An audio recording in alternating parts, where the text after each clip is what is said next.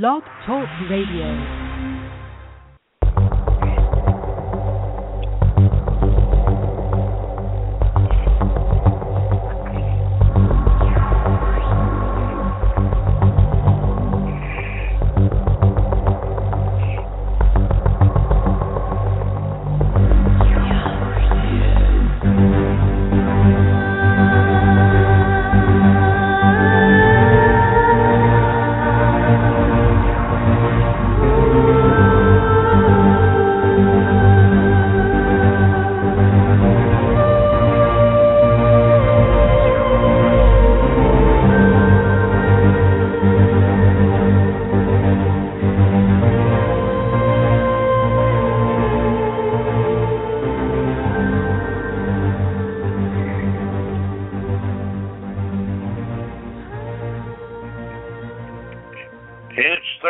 October 16th. This is the Hermetic Hour. I'm your host, Poke Runyon, and tonight we present an advanced review on my forthcoming book, Hermetic Yoga Beyond the Middle Pillar. This is a new offering from CHS O.T.A. that has been in the works for a long time. The yoga system described and brought to life in this book has been practiced by the O.T.A. since 1975, and is an extension of Israel Regardie's Golden Dawn Middle Pillar exercise, following the lightning flash going down the spheres from Kether to Malkuth, forming a complete straight-line chakra system similar to the Hindu system of Laya Yoga. In this case, the spheres of the Tree of Life are the planets within. This system traces its origin to two German Rosicrucian mystics, Jacob Bohme and Johann Gitchel. The late Frederick Adams of Feraferia was also working on a similar system, and an essay of his is included. Adams also provided the beautiful cover art depicting a goddess in the stars. The book will be followed with a deck of yoga cards, which will enable the practitioner to carry the system in his pocket for meditation and study. This is going to be a great aid to magic and spiritual development, and provides a vital resource that Western magicians have needed for centuries. Now we can call on the gods within and exercise all the powers that our oriental colleagues have called upon for centuries. So if you want to get a head start on the latest magical tools of empowerment, tune in and we'll start warming up for this session. All right, with that in mind, take a deep breath through your nose, all the way down to your stomach, and hold it. And hold it for 4 seconds.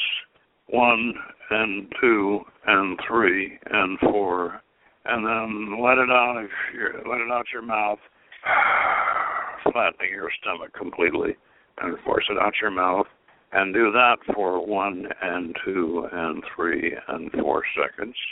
And now breathe in through your nose, and as you breathe in, say inside yourself, say, through me flows a river of unlimited love as you breathe in for 4 seconds.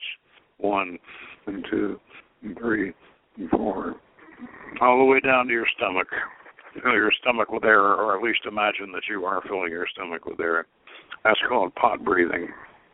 And hold that for the count of 4. 1 and 2 and 3 and 4. And as you breathe it out through your mouth, say aloud, I am one with God. Now what you have done here is you have combined two yoga techniques. One is super sound. That's saying the affirmation mantra inside your head. That's through me flows a river of unlimited love.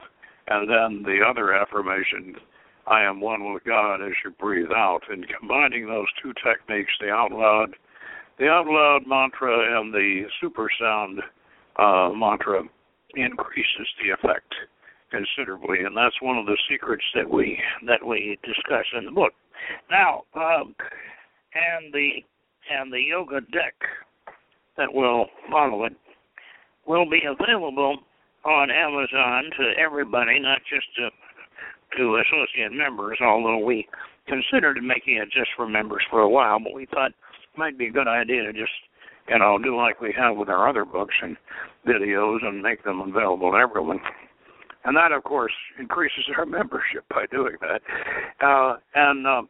So what I'm going to do here, I think the best way to introduce this book, which will be available within the next couple of months on Amazon. Look for it. And the title of the book is Hermetic Yoga, Beyond the Middle Pillar. And the subtitle is The Interior Stars of the Western Esoteric Tradition by Frater Poke Runyon, with inclusions by Frater Frederick Adams.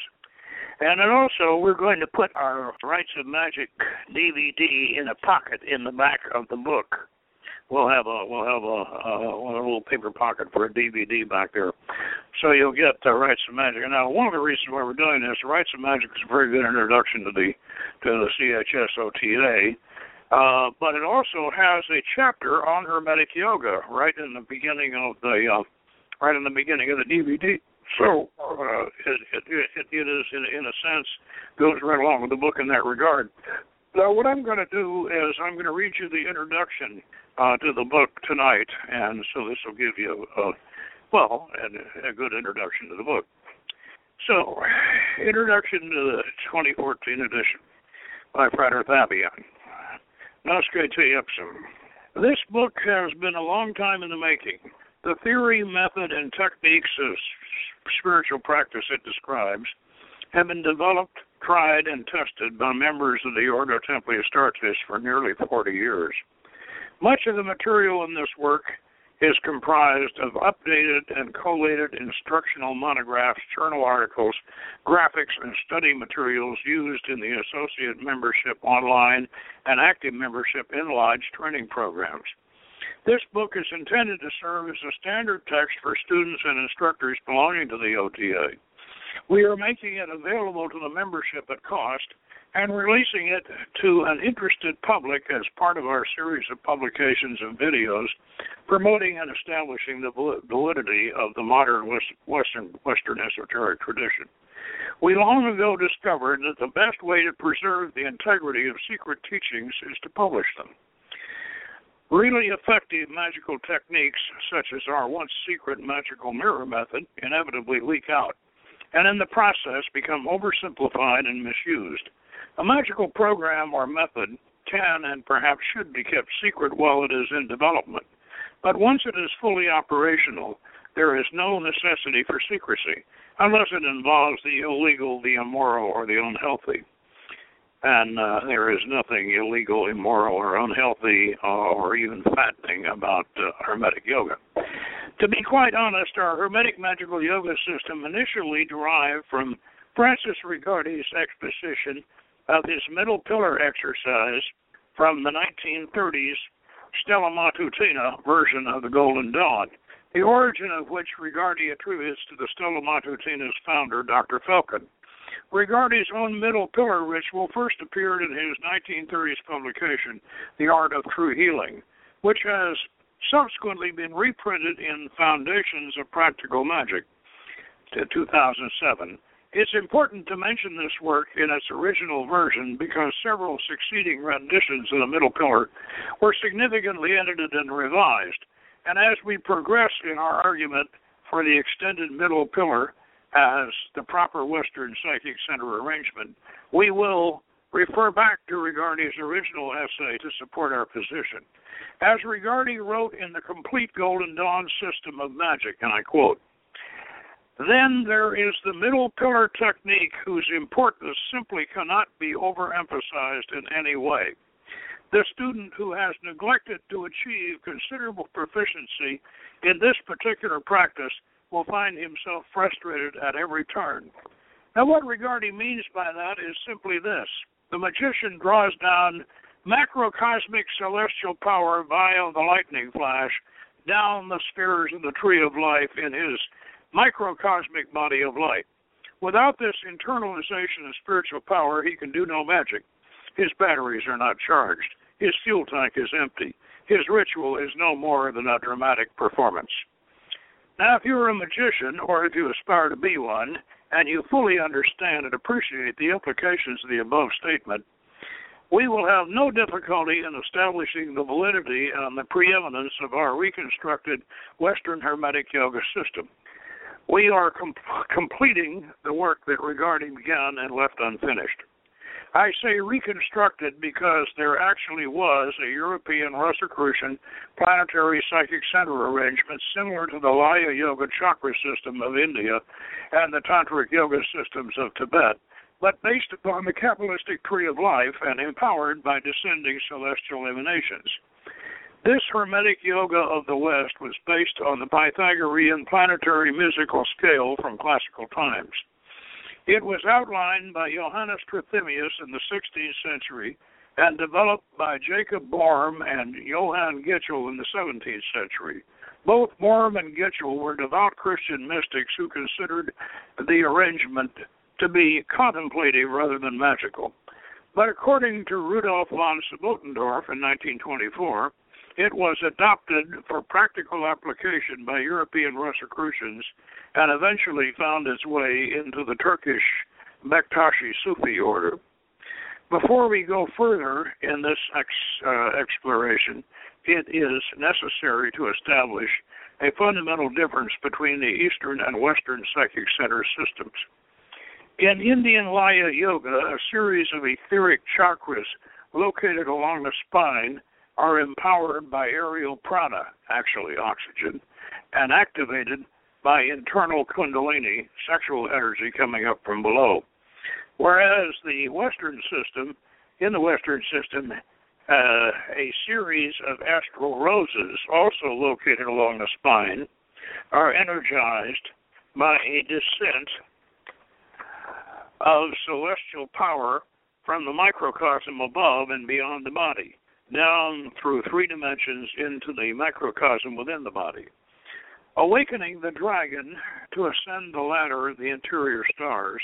Now, their system in the East is alchemical, elemental, and etheric, whereas ours is Kabbalistic, spiritual, and astral. This is a very important point, and we will refer to it again in more detail as we proceed. The Western system is based on an ancient Pythagorean geocentric model of the universe and the later medieval Kabbalah. The Eastern system is based on alchemy and Vedic mythology. The Western system is transcendental, whereas the Eastern system is elemental. The Western system emphasizes descending emanations. The Eastern system emphasizes ascending aspirations. Both systems are effective and both systems are valid. There is no necessity to establish an interface between the two arrangements, although I have suggested one, especially if such attempts compromise the integrity of either system.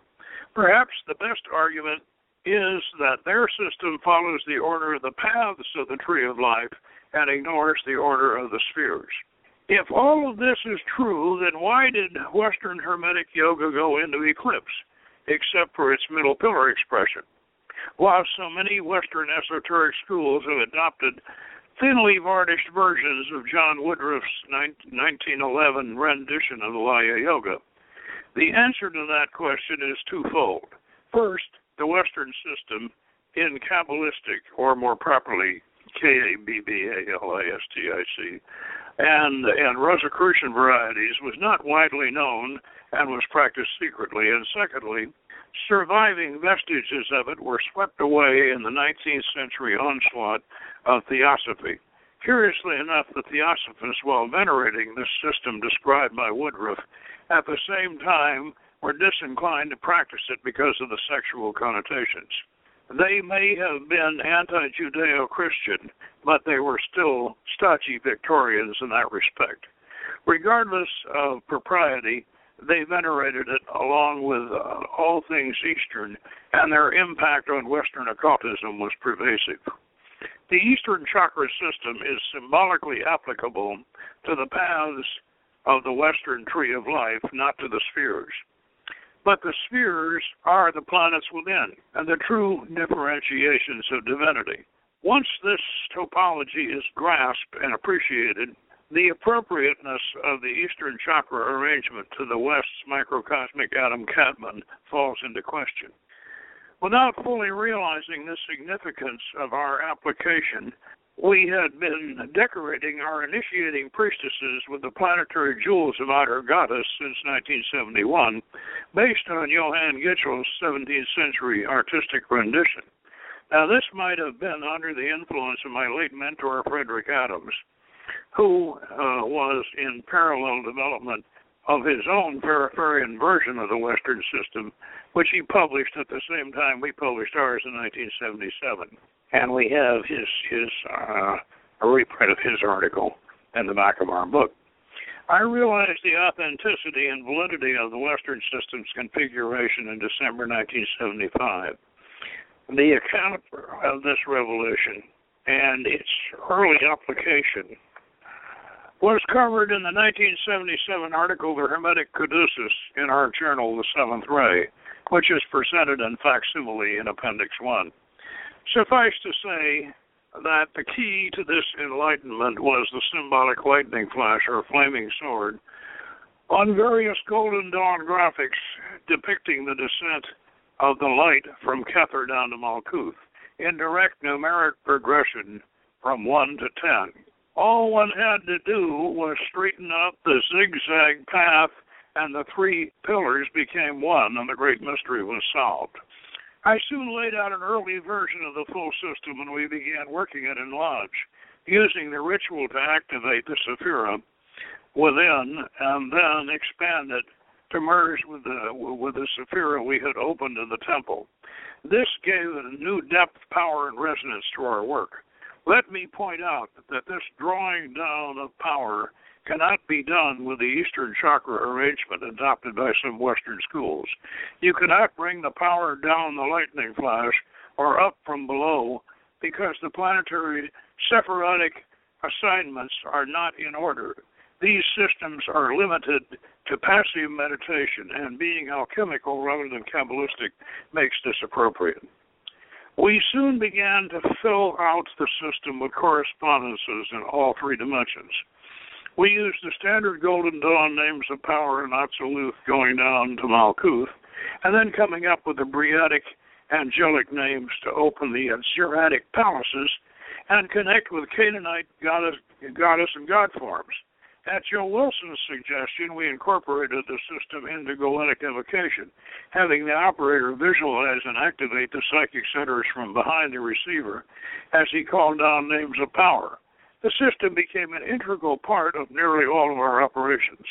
We used Eastern techniques such as Tridakam training, fixed gaze, and pranayama, controlled breathing, along with other standard yoga practices such as asanas, mantras, and eventually mudras, as a concession to their many years of successful employment in Eastern practice.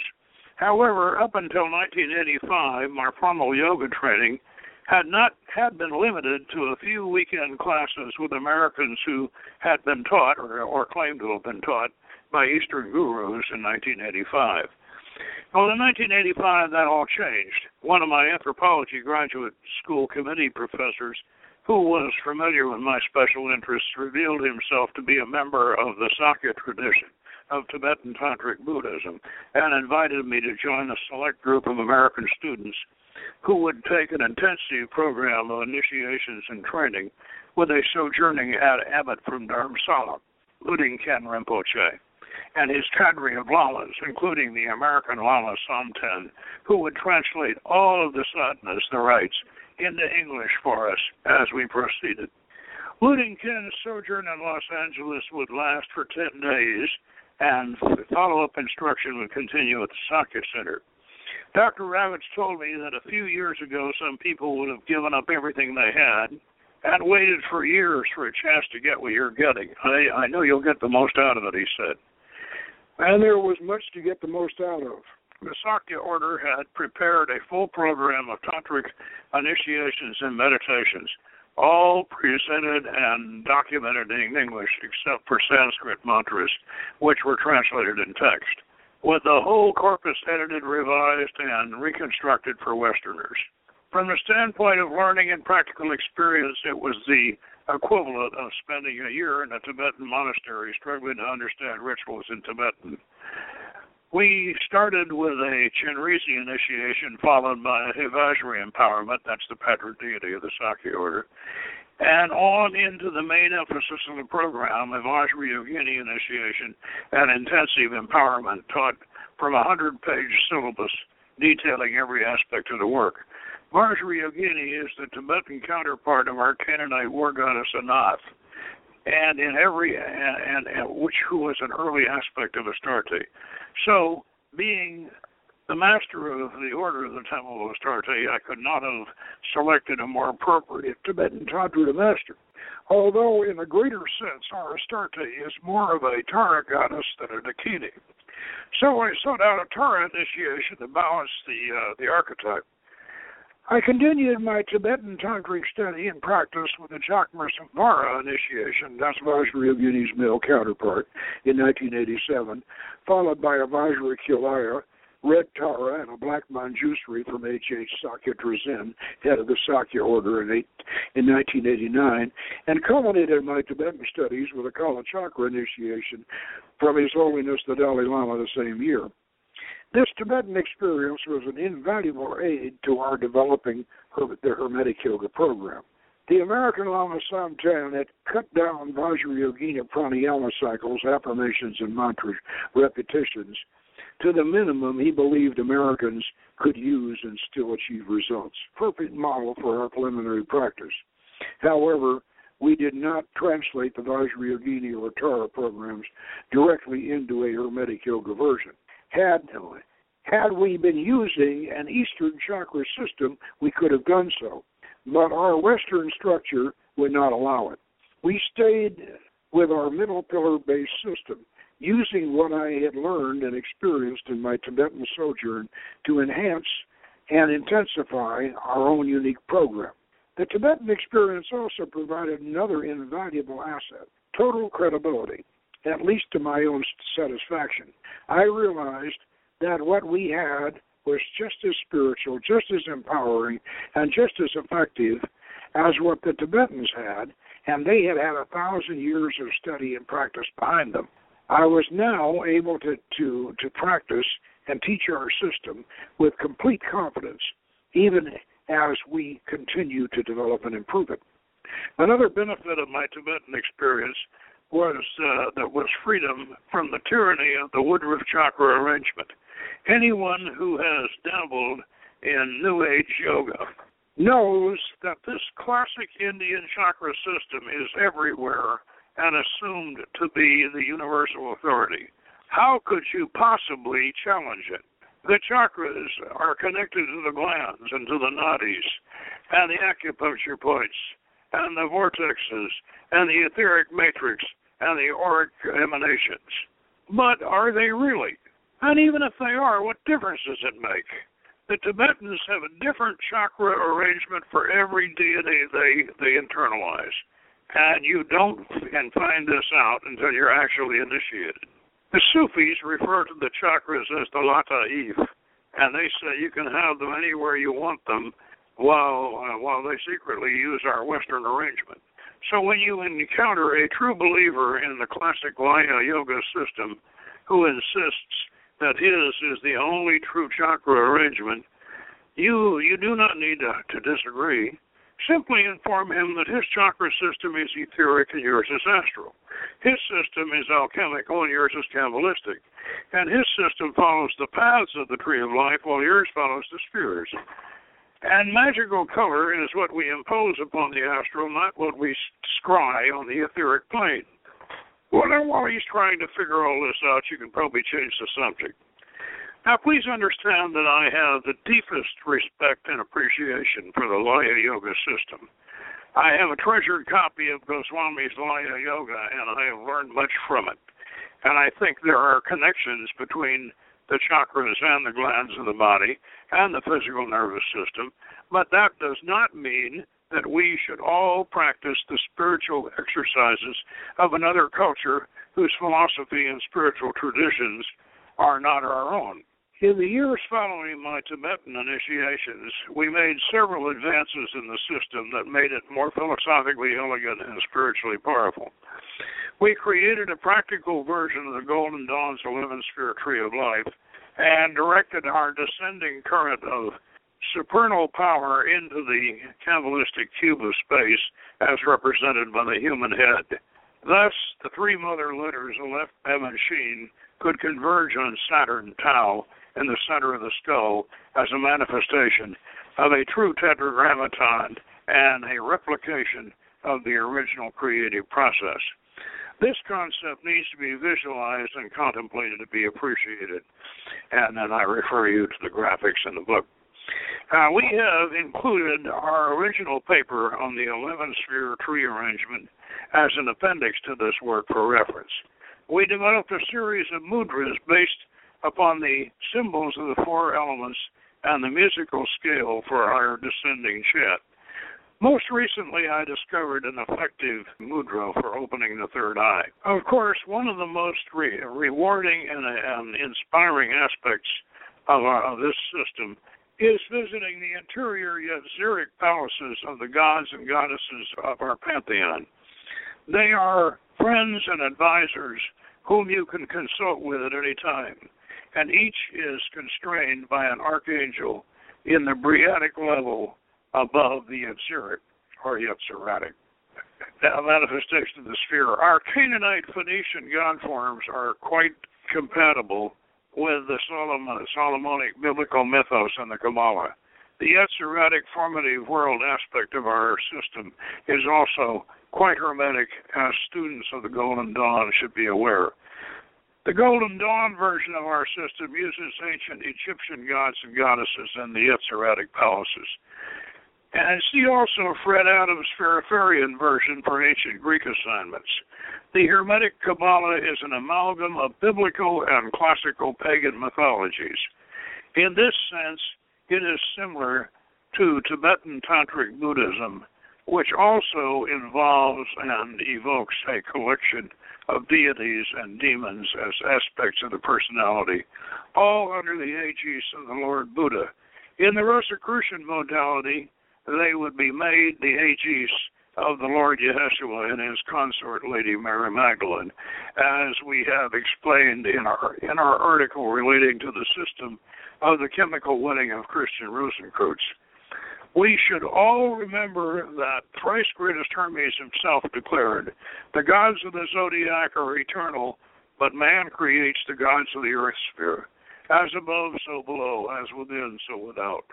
You are the center of your universe and the supreme ruler of your personal reality.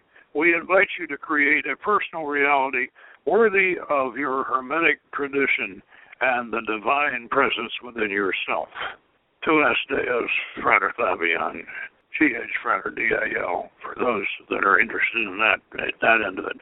Now, that gives you a pretty good idea of what this book and the accompanying card deck will be like. By the way, when I say card deck, what we want to do with, we have the mandalas and the icons. The Tibetans would call it what they atanka of the different god or yadams, the dakinis. They have paintings which they call tankas, and we refer to these as icons, as that's more of a Western term. So we have for each one of our spheres, we have a mandala, which is a gan. If you're familiar with the geometric gans and the pentagons, octagons, septagrams, and septagons, or whatever. So we have a geometric design of a mandala with a Phoenician seed letter for each one of the mystic roses. And then inside, once you enter that, you're in the palace, you're in the Yetziratic palace of the god or the goddess. Now, those of you who have followed our broadcasts and are familiar with our work, you know that we have a pantheon of Canaanite god and goddess forms. And so coming up from below, we use, instead of the Kundalini snake, we use our dragon of chaos, O.T.A, who became the Leviathan of the Bible. We mount the dragon down in his treasure cave, and ride him upward. And this is similar to what Gitchel was theorizing. Let's talk a little bit about Gitchel and Bohme and how they conceived this whole thing. But Jacob Bohme actually was a magnificent Christian mystic, along the same line as Meister Eckhart somewhat earlier. He was very much aware of the great I Am, or that man is the microcosm, and he's very much into Hermetic writings, and also into Pythagoras, into Paracelsus, and into Pythagorean philosophy in general. And Jacob Bohme conceived of the idea of the planets within the body. This was a concept, by the way, that was first embraced by Marsilio Ficino way back in the Italian Renaissance. And Marsilio Ficino kind of went along with our arrangement. He realized that Saturn was the furthest out. The problem with Ficino was Ficino could not figure out how to place the planets in the body in general. And one of the reasons for that is that in those days, astrology, in a sense, kind of worked against this principle. Sure, they had Pythagoras conceived of the planets, Saturn being the furthest out, and the moon, of course, being the closest, and this progression down in a musical scale based upon this progression that came originally from Pythagoras. But the problem here was that the ancient Egyptians conceived of the stellar goddess Nuit, if you recall. She was you remember you've seen pictures of Nuit arching herself over the horizon. So she becomes, and the stars are all over her body, so she becomes the great goddess of the stars. And this got translated on into Greco-Egyptian times into a celestial female referred to as the Soma Sophia, the Lady of Wisdom.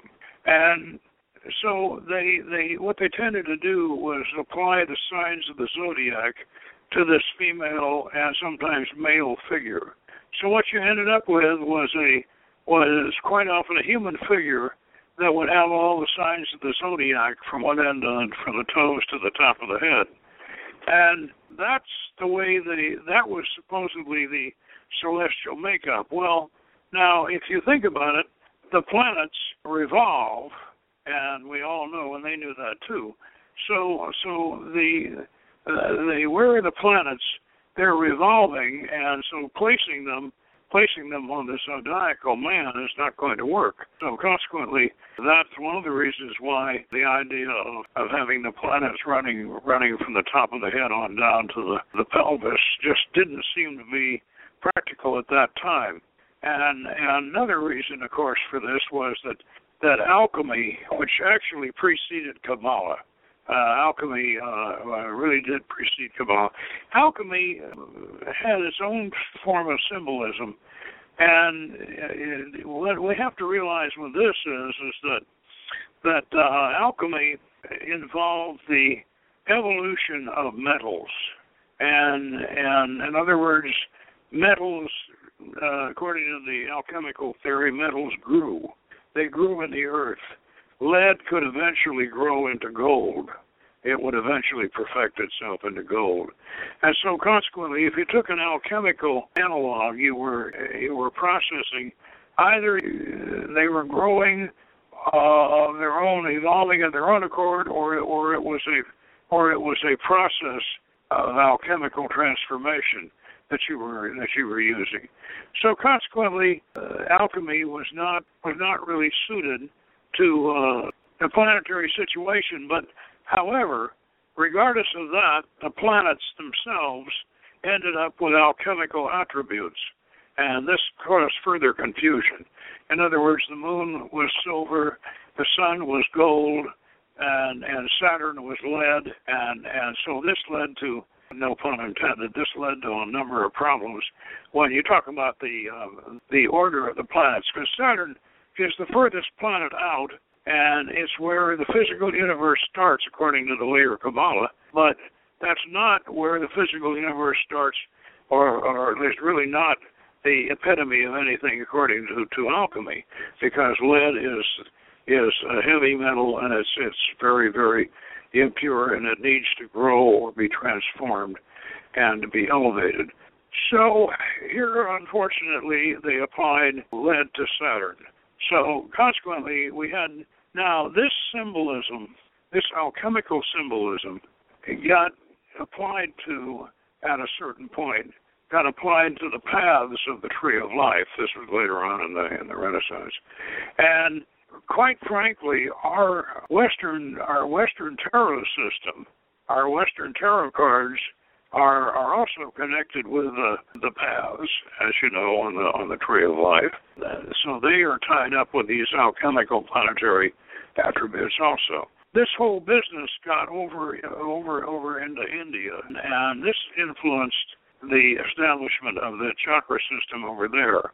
And that Laya Yoga system actually does very closely correspond to the planetary and alchemical symbolism on the paths of the Tree of Life, which has caused a number of systems that have been created that various Western schools use to apply the paths to the chakras rather than the spheres. But you know, you look at this and you think, well, what is this? The spheres obviously ought to be the chakras. I mean, that's just common sense. But unfortunately, the way it came about was that the paths had this alchemical symbolism and also planetary symbolism, which brought that about. So we have some. I don't think I want to mention which particular organizations use this version of it. Those of you who are listening probably know the ones I'm talking about. But this is just generally, you would look at, when you look at the Tree of Life and then you think about chakras, your first thought should be, my gosh, the spheres should certainly be the chakras. Well, that's logical, and they should be. And they are the planets within. Now, how did it come around? How did the Western system finally break loose from this mold? Well, it broke loose from it, as I say, with Jacob Bohme and Johann Gitchel, because they both realized that man was a replica of the universe. Jacob Bohme was very influenced by the Kabbalah, which was starting to come at that in the early 1700s, 17th century, the early 1600s. Kabbalah was beginning to come on into, became Rosicrucian philosophy. It began to leak over, and Jacob Bohme was very, very taken with the Adam Kadmon concept, and that's how he produced a picture of a man with the planets inside him, because he felt that was his version of the Adam Kadmon of the Kabbalists, and which he called the natural man. Now, so they finally began at this point to consider with Bohme and the Kabbalah. Now, why the Kabbalah is actually in many ways, it's kind of a latecomer in the Western tradition. The Kabbalah really didn't get going until the Middle Ages. The Sefer Yetzirah, which is the first book of the Kabbalah which is the World of Formation, still one of the most influential. The Sefer Yetzirah sets up the whole design of the Tree of Life and the cube of space and these various constructs, the paths and everything. The Sefer Yetzirah is called the Book of Formation, and it dates back to around 300 A.D. Well, quite frankly, it's based on the Greek Kabbalah. Well, according to Kieran Berry, it's based upon the Greek Kabbalah of Marcus the Valentinian, and I think that's a pretty fair statement. Marcus is the fellow who developed the Greek Kabbalistic concept of the Soma Sophia, which we have managed to interpret in our workings. So Jacob Bohme conceived of this idea of of man having all these planets within him and having the whole universe inside him. But Jacob Bohme really venerated women. Jacob Bohme thought women were more spiritual than men. He was happily married, had children, and had nothing against sex at all. In fact, was a very healthy-minded individual, and probably one of the reasons why William Blake really preferred Jacob Bohme's philosophy to that of Emanuel Swedenborg.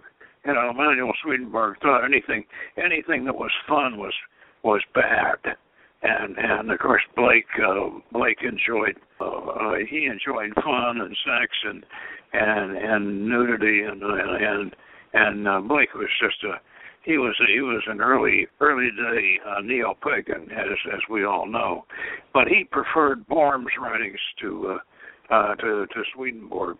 Jacob Bohme's primary disciple came up after he died, and that was Johann Gitchel, George Johann Gitchel.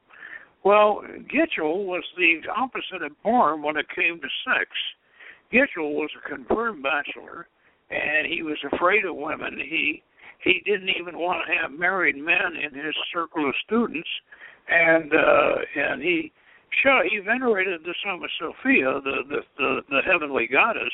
So Gitchel came up with the same thing. He came up with the drawing of the natural man, the universal man, containing all the planets inside him, and he put the idea of the dragon, of using the dragon, kind of like the Kundalini. The dragon is a kind of a moving marriage bed, like a chariot. He had the right idea, but he had the wrong slant on it. He realized that the dragon was sexual power, just like the Easterners know that the Kundalini is a sexual force.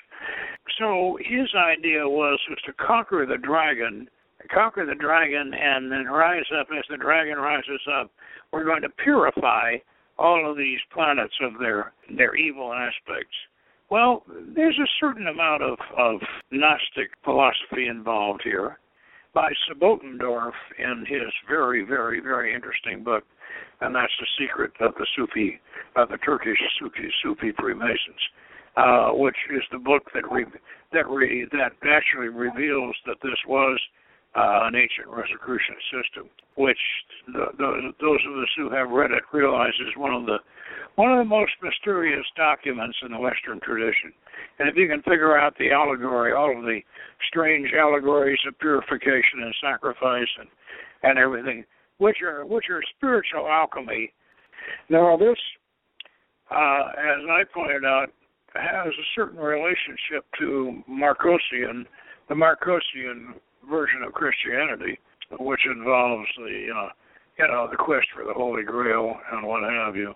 And Marcosian Christianity could, in this sense, be almost considered to be the first Rosicrucian experience in that respect. At least we would like to consider it that way. In any case, the relationship between Gitchel and the Rosicrucians seems to be confirmed by Sabotendorf. And by the way, that book is Stephen Flowers has translated Sabotendorf's book on the secrets of the Turkish Sufi Freemasons into English, and that is very, very well worth reading, whether you're a Mason or not. And in this book, he definitely says that this Turkish Masonic group that he belonged to, that they had learned the psychic center system originally from European Rosicrucians. And Willie Schroeder, in his Rosicrucian notebook, which came out back in the 90s, he quoted Sabotendorf and tended to confirm Sabotendorf's assertions. And also that this system had originally been outlined by Avatrithemius himself, which was apparently known to Jacob Bohme and perhaps Gitchel also. So there's a long history behind this Western Psychic Center system. There's a history, and there is some very significant early scholarship behind it. It would not have come about had it not been for the marriage of Kabbalah and Rosicrucianism.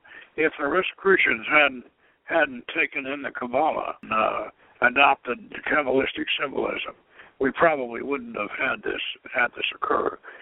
But it did, and it is, and it's our system. And I'd like to say that I hope that by publishing this book and by getting these cards out, that we will encourage people not just to join us, although that's fine. I mean, we like that. But we would like to encourage other groups who may venerate other pantheons, like the Greek or some of the European religion, the Celtic or even the Nordic or whatever.